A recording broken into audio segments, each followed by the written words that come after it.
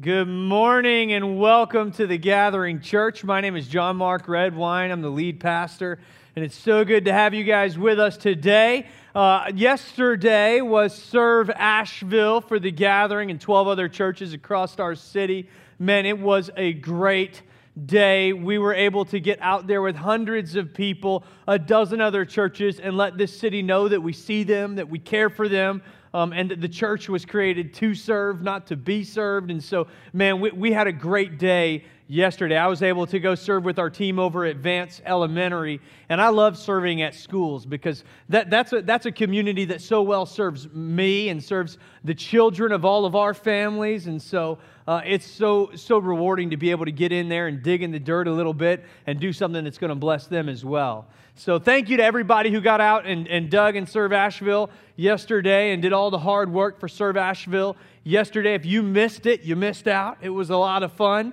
And some of you guys, I see some of you guys are wearing your t-shirts today from Serve Asheville. I just want to say I hope you washed them because, you know, I know y'all worked hard yesterday and people are sitting next to you in a pew right now. And so, you know, just for the stinkiness, I hope that they've been washed. But it's so much fun. We're going to be doing it again in November. I think November 4th is the date. And so if you missed this one, go ahead and pencil that one in on your calendar way ahead of time. You got no excuses. We'll see you there in a few months.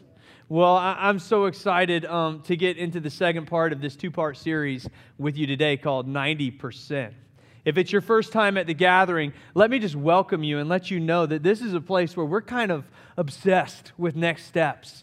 We talk about it all the time because we don't want you to be in the same place a year from now that you are today. We want you to continually be moving forward. In fact, we believe the Bible lays out clear next steps for us. Throughout all of Scripture, we see this clear pathway that we were created to follow. And we believe that is for us to know God, to find freedom, to discover our purpose, and to make a difference. Today, I want to talk a little bit about that finding freedom piece of it. And in fact, I think it's so important for us to talk about money. If you didn't know we were talking about money and you came in here and now we're going to talk about money, it's too late. We closed the doors. You can't leave.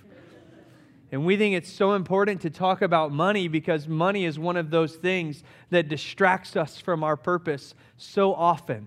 And money is one of those things that can get in between us and God regularly. It can consume far more of our thoughts and energy than anything in this world ever should. And so our goal is not to lead you on a financial seminar.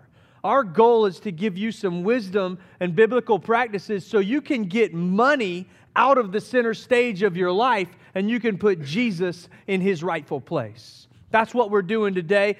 This series is called 90% because we don't want to just, a lot of times when we think about the church talking about money, we get a little uncomfortable because all we think about is the tithe, and we feel like, I don't know about that. It makes me feel weird. And so we want to talk about the tithe, but we also want to talk about the 90%. And so today we're going to really dig into that 90% and how we live with it and what we do with it in the whole 9 yards. Last week, if you missed it, we talked about the spiritual aspect behind financial stress. We said that oftentimes that it's not just a natural issue when it comes to the stress that comes from our money, it's a spiritual issue. And if we want to be able to address the issue in the natural, we have to first address it in the spiritual. If you missed it, I would really recommend you go online either to our website or you listen to our podcast and you check out that message from last week because I really believe it can lead you one step closer to the freedom you were created to live in. Today, what I want to do is get really practical with it. And so if you guys know me, you know, I think there's two different kinds of pastors in the way that we present from the stage. One is preaching and the other is teaching. And so I think I'm more of a preacher. If I have it my way, I've got a pulpit up here and I'm just kind of leaning over that thing while gripping it hard. That's what I like to do. But today, I'm going to have to take my stool a little bit closer and sit down, and I just want to teach a little bit. I want to get in the weeds a little bit with some of these financial practices that we have so we can get this area of our lives right, so we can get it out of the way so Jesus can take center stage again. Last week, I shared a little bit with you about how financially responsible I was as a young man. That's a joke. If you were here, you know that when I first joined the Coast Guard and started making money, I did not make very good decisions with it. I lived on a credit card and spent about twice as much money as I was earning. It was like a get-rich-quick scheme. I realized if I got a bunch of credit cards, I could literally double the amount of money that I had to live on. And so this is what I did. I doubled the amount of money that I had to live on, and it made me very rich for a period of a couple of years, and then it made me very poor for a lot longer period of time. What started out as $25 a month in credit card payments quickly ballooned to $250 a month in credit card payments. And so luckily for you guys, this was such a stressful season of my life that I remember all the dirty details about my finances at that time. And I want to break it down for you today so you can understand a little bit about where I was at. So first, I rented an apartment for $800 a month on the Tampa Bay and St. Petersburg. Real estate was good in 2007. Come on, somebody.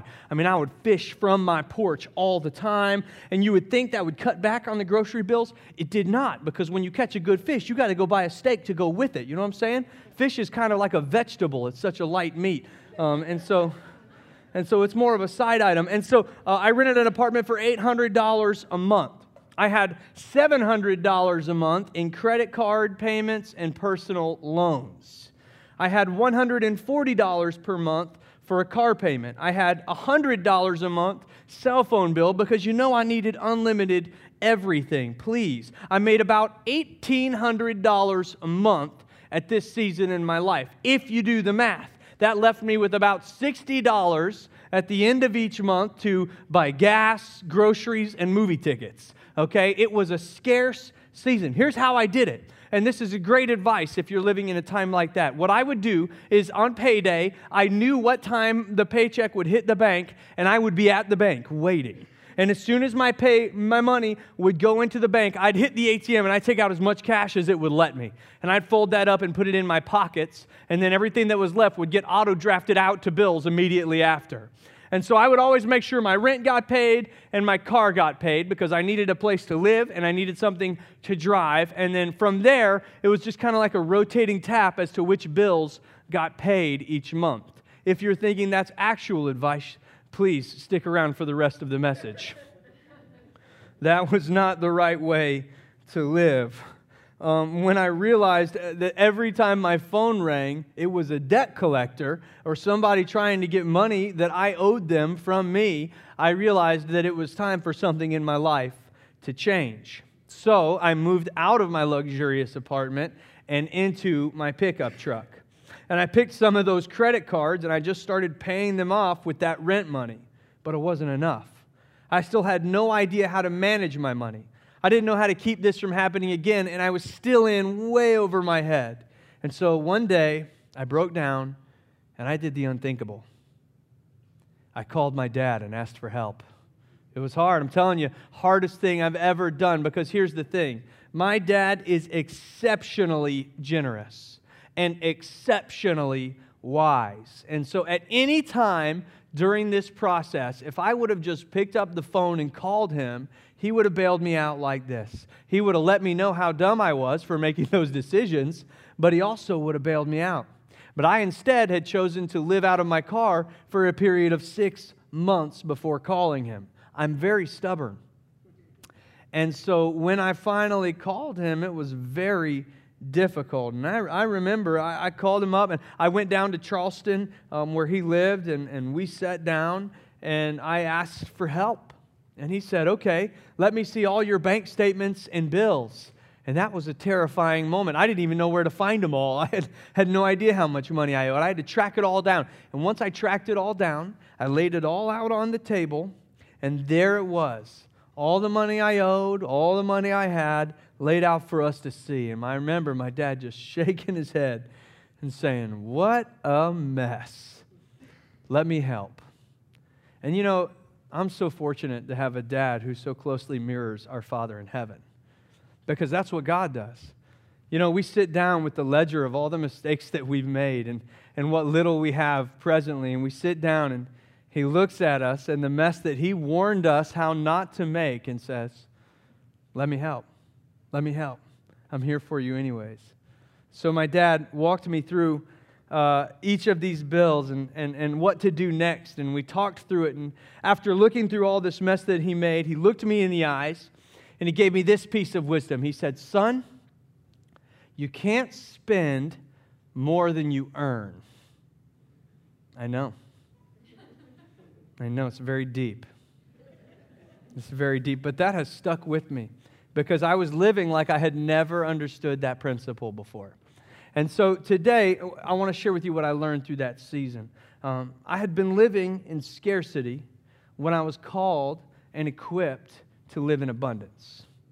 And so today, I want to talk about how we can move from living the way that our culture lives, and that's with the mindset of scarcity, and move to the way our Father in heaven has created us to live, and that is with a life of abundance. So here's a few things that we do when we live in scarcity. Here's a few things that we see and a few lenses we look through life with and a few of the realities we have to wrestle with when we live in scarcity. First is this: if I get enough, I will be secure. Nope, that's last week. First is this: we make a living wage but can't afford to live. We make a living wage but can't afford to live.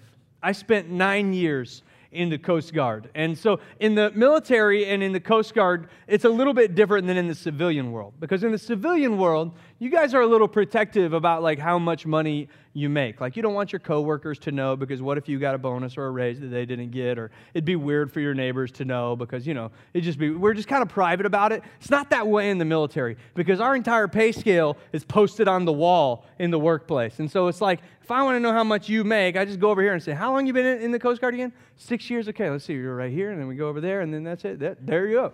That's what you take home every month. And so it was interesting because we would pull into a port call. I was stationed on a ship in the beginning of my career, and I remember pulling into a port call, and guys would try to like rally other guys to do like cool excursions. We'd have a day off in Grand Cayman or something like that. It was a really difficult life, but somebody had to serve, and so I did it. And we'd pull into Grand Cayman, and they'd be like, hey, let's all get together and go do this scuba diving trip. And all these guys would be like, yeah, man, I can. I don't have any money.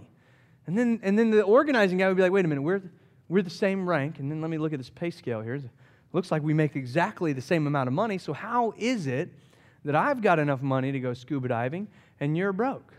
Yeah, but here's the thing. See, as people, we're able to be broke no matter how much money we make. It's an impressive skill that we have as humans. We can always find a way of being broke. And maybe this is you. Maybe no matter how many raises you get, or no matter how big the tax return was, or no matter what, at the end of the day, you just don't have any money. Second thing in a scarcity mindset is this: we live paycheck to paycheck. We live paycheck to paycheck. Now, that's a common phrase with a couple of different meanings, so let me define it for you. When it's 3 days before payday and you run out of milk, so you wait 3 days to buy more milk. When it's 3 days before payday and you run out of toilet paper, so you steal some from the office. That's living paycheck to paycheck. This means you aren't saving or investing. You're simply existing on the money you make with nothing left over at the end of the month. And paycheck to paycheck really means paycheck to paycheck most of the time. Because there's always going to be that period where somehow you're completely out of money and you got 4 days left before payday where you've got to figure out how you're going to make ends meet. And this lifestyle leads to an enormous amount of strain and stress. The third thing is this: we can't afford to be generous. We can't afford to be generous. We have a friend with a need. Their heating furnace broke. And some of the other folks in life group are collecting money to bless them with, and you sit quietly and hope nobody looks at you, and you're praying just that a heat wave moves in, You're like, I'll take care of this for you in my own way, Because you love these guys, and you want to help them, but you can't. Or maybe you sat through our message last week, and you felt convicted to return the tithe. But then you looked at your bank account, and you thought, I don't even have 10% left over for me at the end of the month. Or maybe you go out to eat and the check comes and you forgot to account for the tip. And you thought you could afford to eat out there, but you forgot to tally this part up. So when the check comes, you just fold up a couple of $1 bills and stuff them under there and hope they don't count it before you're able to get out of the restaurant. I've done that before, but not in a long time. It's very embarrassing. When we live with scarcity habits, we simply can't afford to be generous. And then the fourth thing is this: I'm in debt up to my eyeballs. Watch this. I'm Stanley Johnson. I've got a great family. I've got a 4-bedroom house in a great community. Like my car? It's new. I even belong to the local golf club. How do I do it? I'm in debt up to my eyeballs. I can barely pay my finance charges. Somebody help me. Oh, man, that poor guy. That's like a 15-year-old commercial. But every time I think about debt, I think about poor Mr. Johnson here, man. This guy is just doing what we all do, what many of us, not all of us, but many of us are guilty of, and that is just going a little bit beyond what we're comfortable with or able to do in order to keep up with the people around us. In order to have a house like the one that our sister just bought, we get a mortgage a little bit higher than we could afford. In order to drive a car like the one our coworker just bought, we get a car payment a little bit higher than we can afford. And it all just kind of adds up piece by piece. And before you know it, you're in debt up to your eyeballs. So I believe a scarcity mindset leads us to a place of debt. And too many of us live in this kind of scarcity, and that's just not the way we're called to live. So last week I talked about the spiritual side of this. And let me be clear again today. I believe we can't fix a spiritual problem with a natural solution. Behind the scarcity that we live in is a very spiritual problem. It's the same problem the disciples had in Matthew chapter 14. This is the story of the feeding of 5,000. Look at it with me. Matthew chapter 14, 16 through 21. All these people had been listening to Jesus teach all day, and then it was starting to get to be dinner time, and the disciples were real worried about having all these hangry people around, So they were like, Jesus, we got to get rid of these folks because they're going to get hangry. And Jesus replied, they don't need to go away. You give them something to eat. In verse 17, we have here only 5 loaves of bread and 2 fish, they answered. So did you see the way that they were thinking when they were talking to Jesus? We have here only 5 loaves and 2 fish. This is all I got. We only have this. How can we live in abundance with 2 fish? But God doesn't see it the same way that we see it. We see through a lens of scarcity. We only have 2 fish and 5 loaves of bread. God sees through a lens of abundance. Oh, good. There's 5 loaves of bread and 2 fish. Now look what I can do. And look what he does. Bring them here to me, he said. And he directed the people to sit down on the grass. Taking the 5 loaves and the 2 fish and looking up to heaven, he gave thanks and broke the loaves. Then he gave them to the disciples, and the disciples gave them to the people. And they all ate and were satisfied. And the disciples picked up 12 basketfuls of broken pieces that were left over. And the number of those who ate was about 5,000 men, besides the women and children. You see, God can provide in abundance where we only see opportunity for scarcity. But we've got to address the spiritual issue here first. When Jesus was talking about money in Luke chapter 16, we talked about this last week, verse 11. He said, therefore, if you've not been faithful in the unrighteous mammon, who will commit to your trust true riches? And Jesus didn't use the word money here. He intentionally uses this word mammon, which is the name of the god of riches in the ancient Middle East. See, Jesus wanted us to see that when he's talking about money, he's talking about money, the physical thing, and he's also talking about the spirit behind it. Because it's important for us, before we talk about the natural solutions to this scarcity mindset, to understand that at the root of this is a spiritual problem. Your enemy wants to distract you from your purpose. He wants nothing more than to keep you from doing the thing that God put you on this earth to do. And so one of his best strategies is to keep your attention and your mind fixated and focused on money, on how to use it, on how to get more of it, on how to spend it, on what to do when you don't have it. He wants this to distract you and consume you.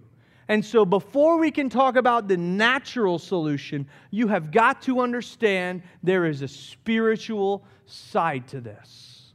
And so if we're on the same page, and you were here last week and you've started to apply some of those spiritual healing principles to your life, if not, I really encourage you to go back and listen. And we're on the same page and you're addressing the spiritual, then let's talk for a few moments about what we can do in the natural. Because there are some things that we can learn from biblical wisdom, that we can see, that we can apply right now today, that would start to change money's position in our hearts. So let's look at this. First thing is this. You know, when I sat down with my dad and he looked over my finances, he gave me an attainable budget, a plan to get out of debt, and wisdom to avoid all this in the future.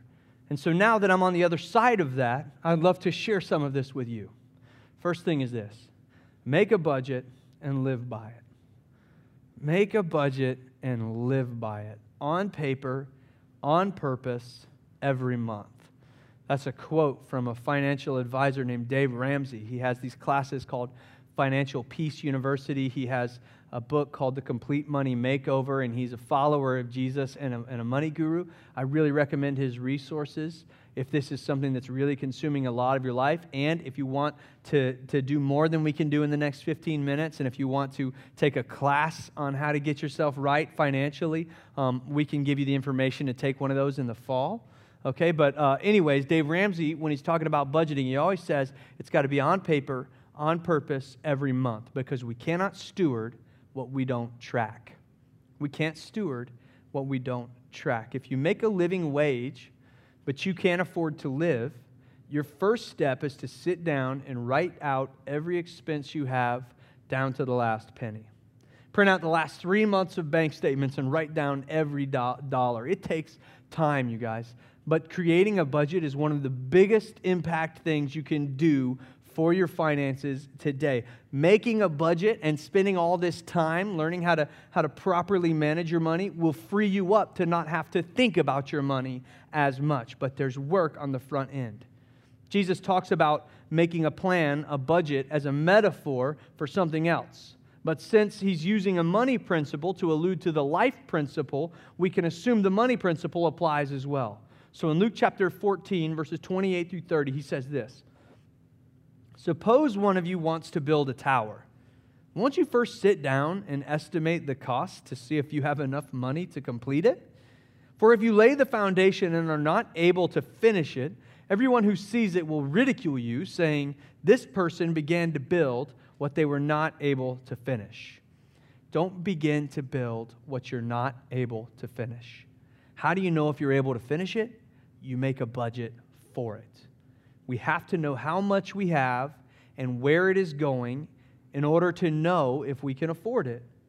We can't do this without a budget. And if we don't have a budget, it's just too easy to waste money. We use this term stewardship a lot in the church. And you see it throughout the Bible. It talks about being a good steward with your talents, with your gifts, and with your finances. This comes out of the ancient world practice to every wealthy household would have a steward who was in charge of that household. And the steward's job was to track every good that was traded through that family or every penny that would go out or come in through that family. They were an accountant, basically, for the private affairs of each family. And if the steward were to miss one penny, one transaction, they were either killed or cast out from their job. It was an important position.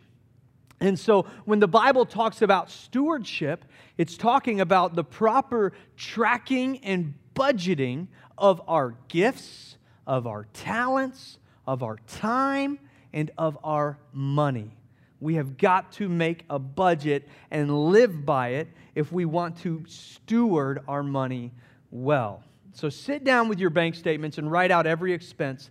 Figure out how much money you have and make a plan for every penny and the wisest way to spend it. I use an app for this. It makes it incredibly easy. There's an app called Every Dollar, and it's owned by the Dave Ramsey Foundation. It's one of his people's things, and the Every Dollar app will you can link it to your bank account so that it will load transactions, and you can create a line item for every single thing you spend money on. And I recommend you create a line item for every single thing you spend money on. Rael and I take a vacation every year. I believe in vacations. Vacation is important because sometimes you need a vacation. You know what I mean? I believe in it. I got to get away sometimes. And so I believe in vacation, but Rael and I, when it comes time to vacation, we don't just grab whatever money's in the account and go on a vacation.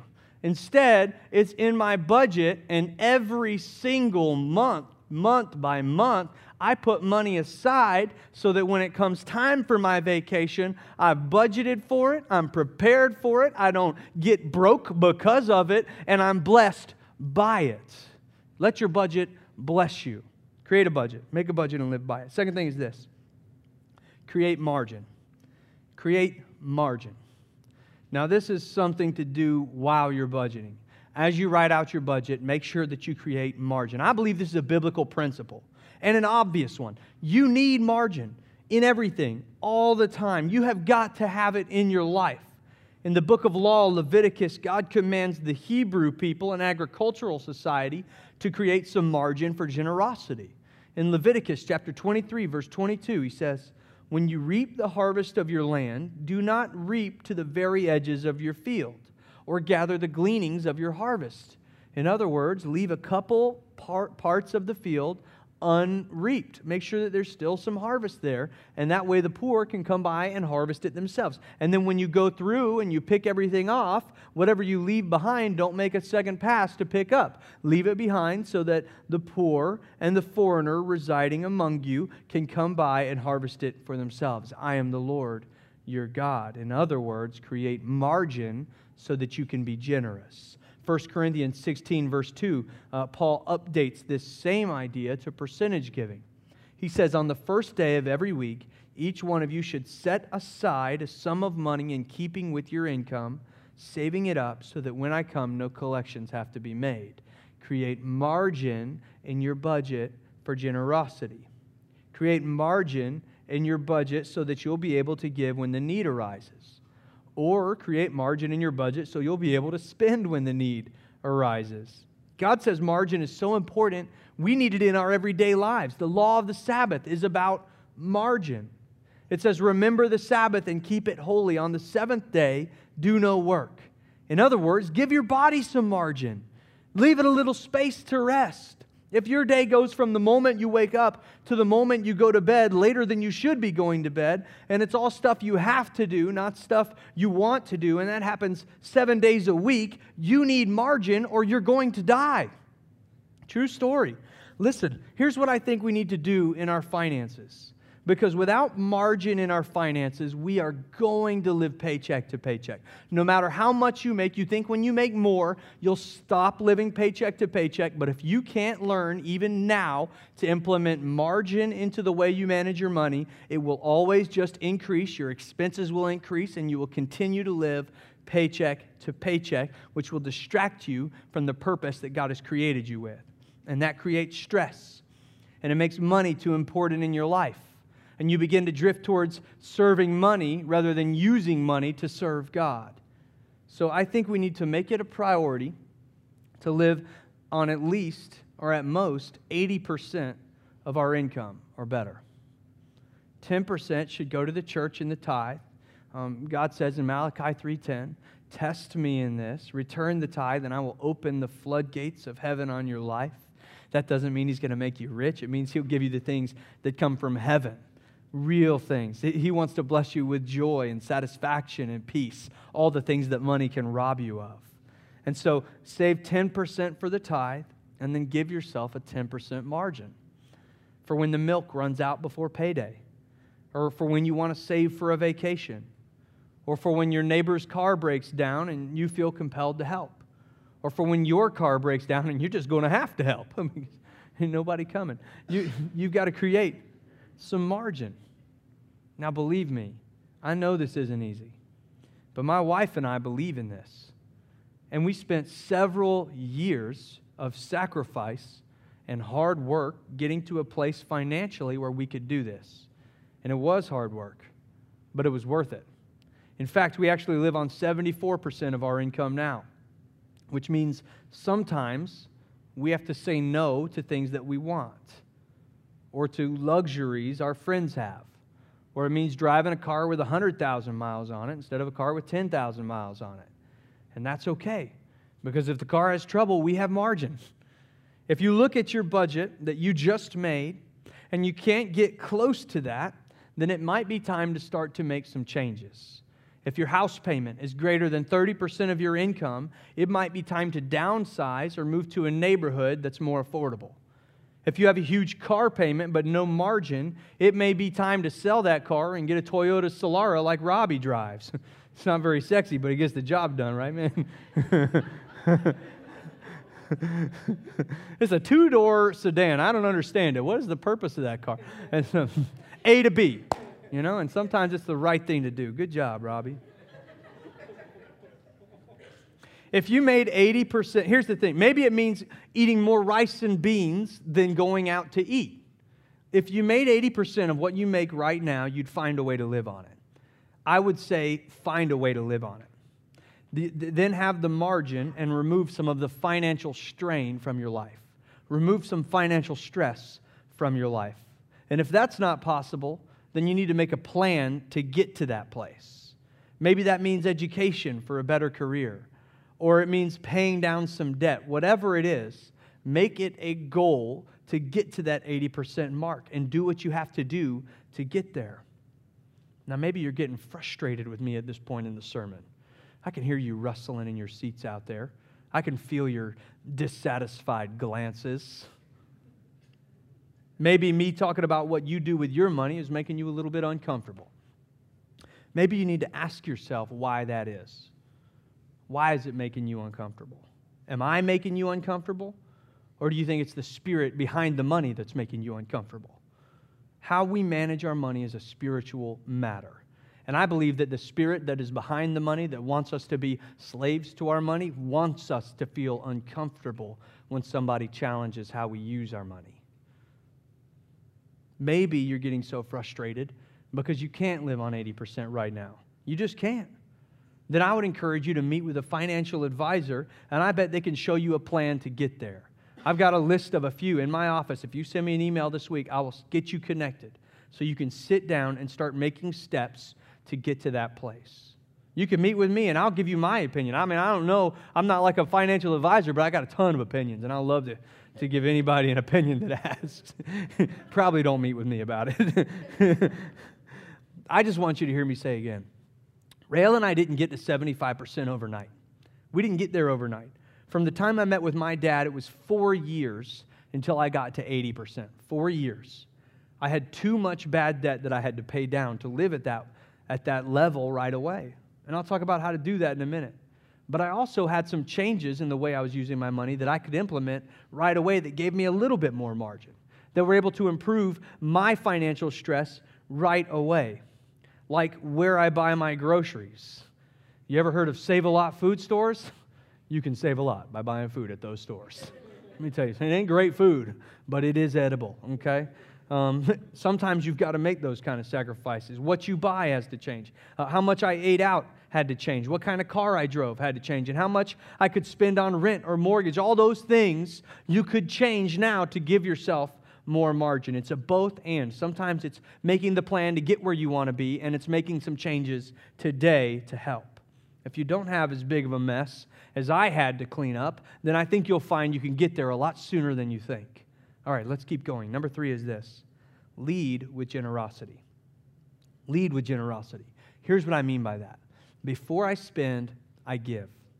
Before I spend, I give. In order to live in an abundance lifestyle, in order to stop viewing money through a lens of scarcity, in order to stop being so discontent with what I have, I need to be grateful and understand that everything comes from God and I've only given what comes from His hand anyways.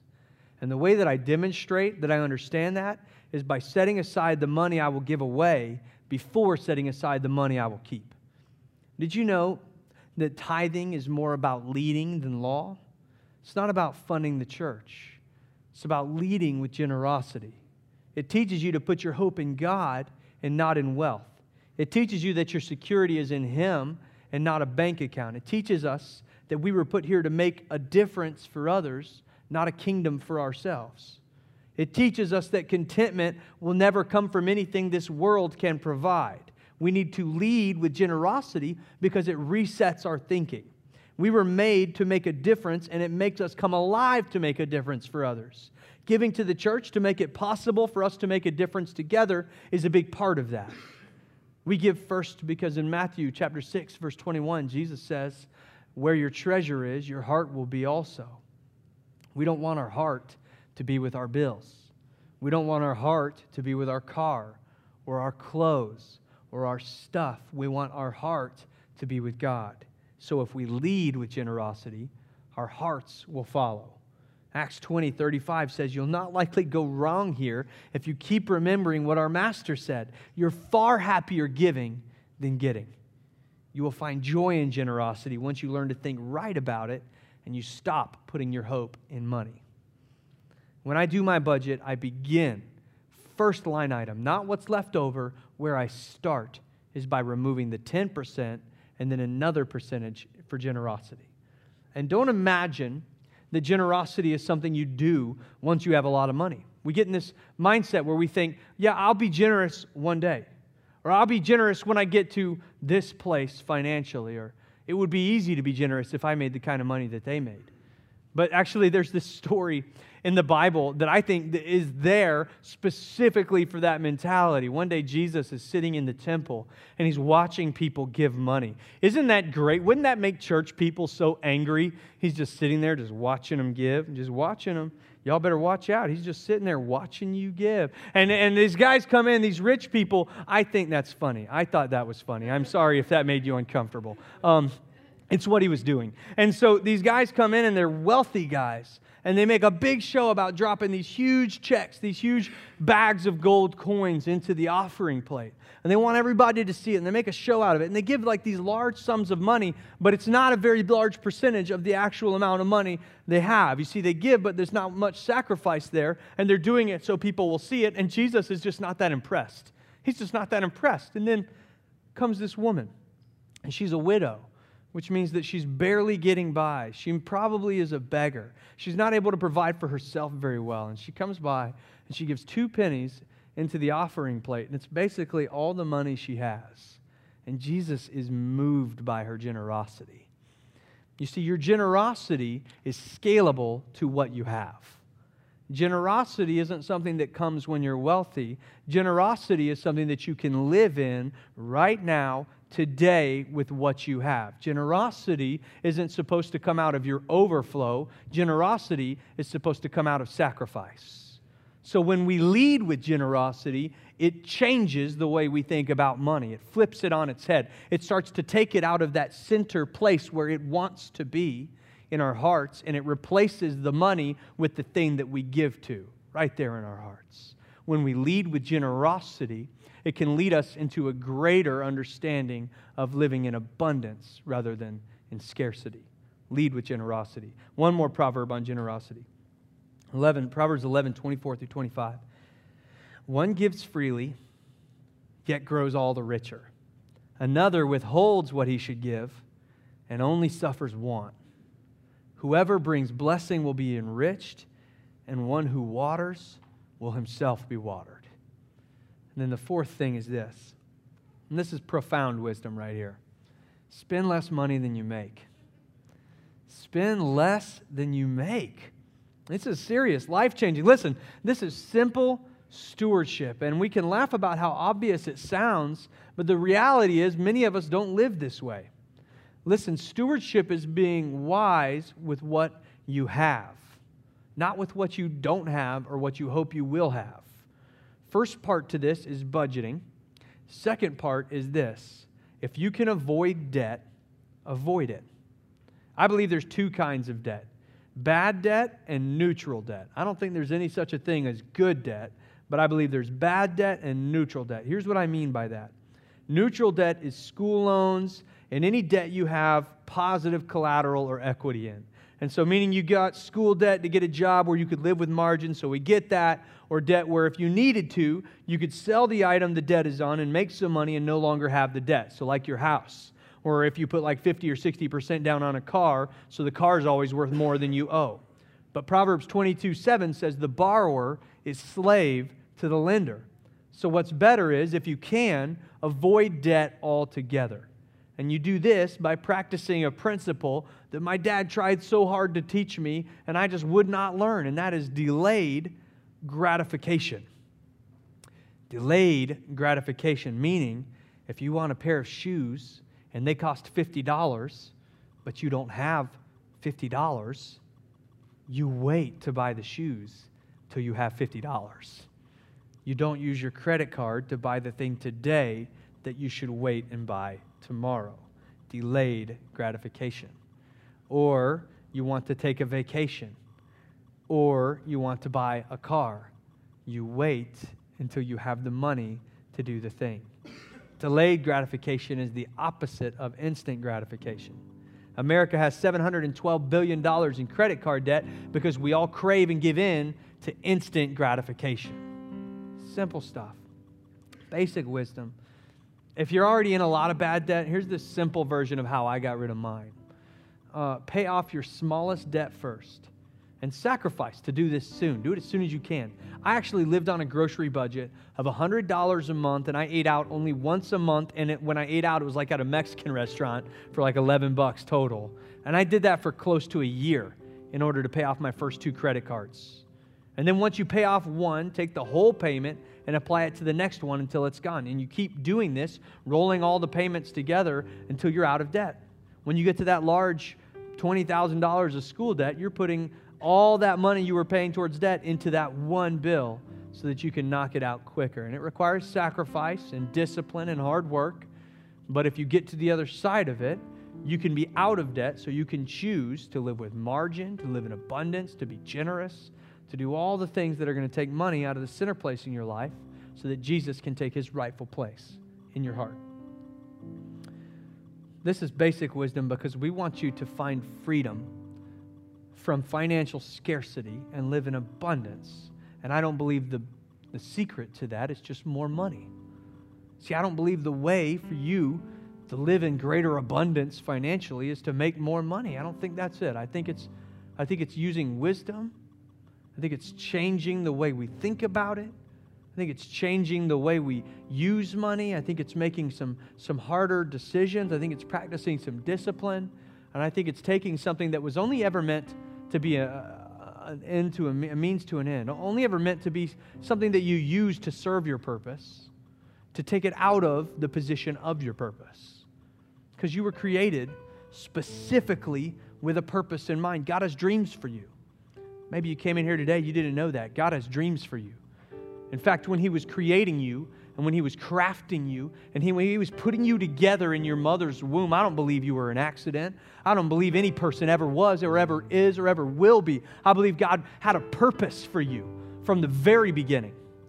And I believe that when He was giving you your purpose, that this thing that you would use in your life and that you would go after in your life and that you would work for in your life, money, I think money was only ever supposed to serve your purpose. I think it was only ever just supposed to be something that kind of drifts away, fades over to the side so that you can serve God with everything you are. But unfortunately, we get in this culture and in this world and money becomes the purpose. We try to get the better job, to get the promotion, to provide for our family, to give our kids the lives we didn't have, to make sure they had the lives that we did have. Whatever it may be, we allow money to take center stage, and that is not a place it was ever meant to have. It's not a place it can sustain to have, and if we put it in that place, everything else will fall apart around it. And so this is just a little bit of wisdom to try and get us out of that position, out of that place. I want to leave you with this. Because God wants you to live satisfied and full. Don't let money get in the way of that. Money should be a part of how you serve others. It can't be something that you serve. Luke 29:31. Luke 12:29 through 31 says, "Do not seek what you're to eat and what you're to drink or be worried.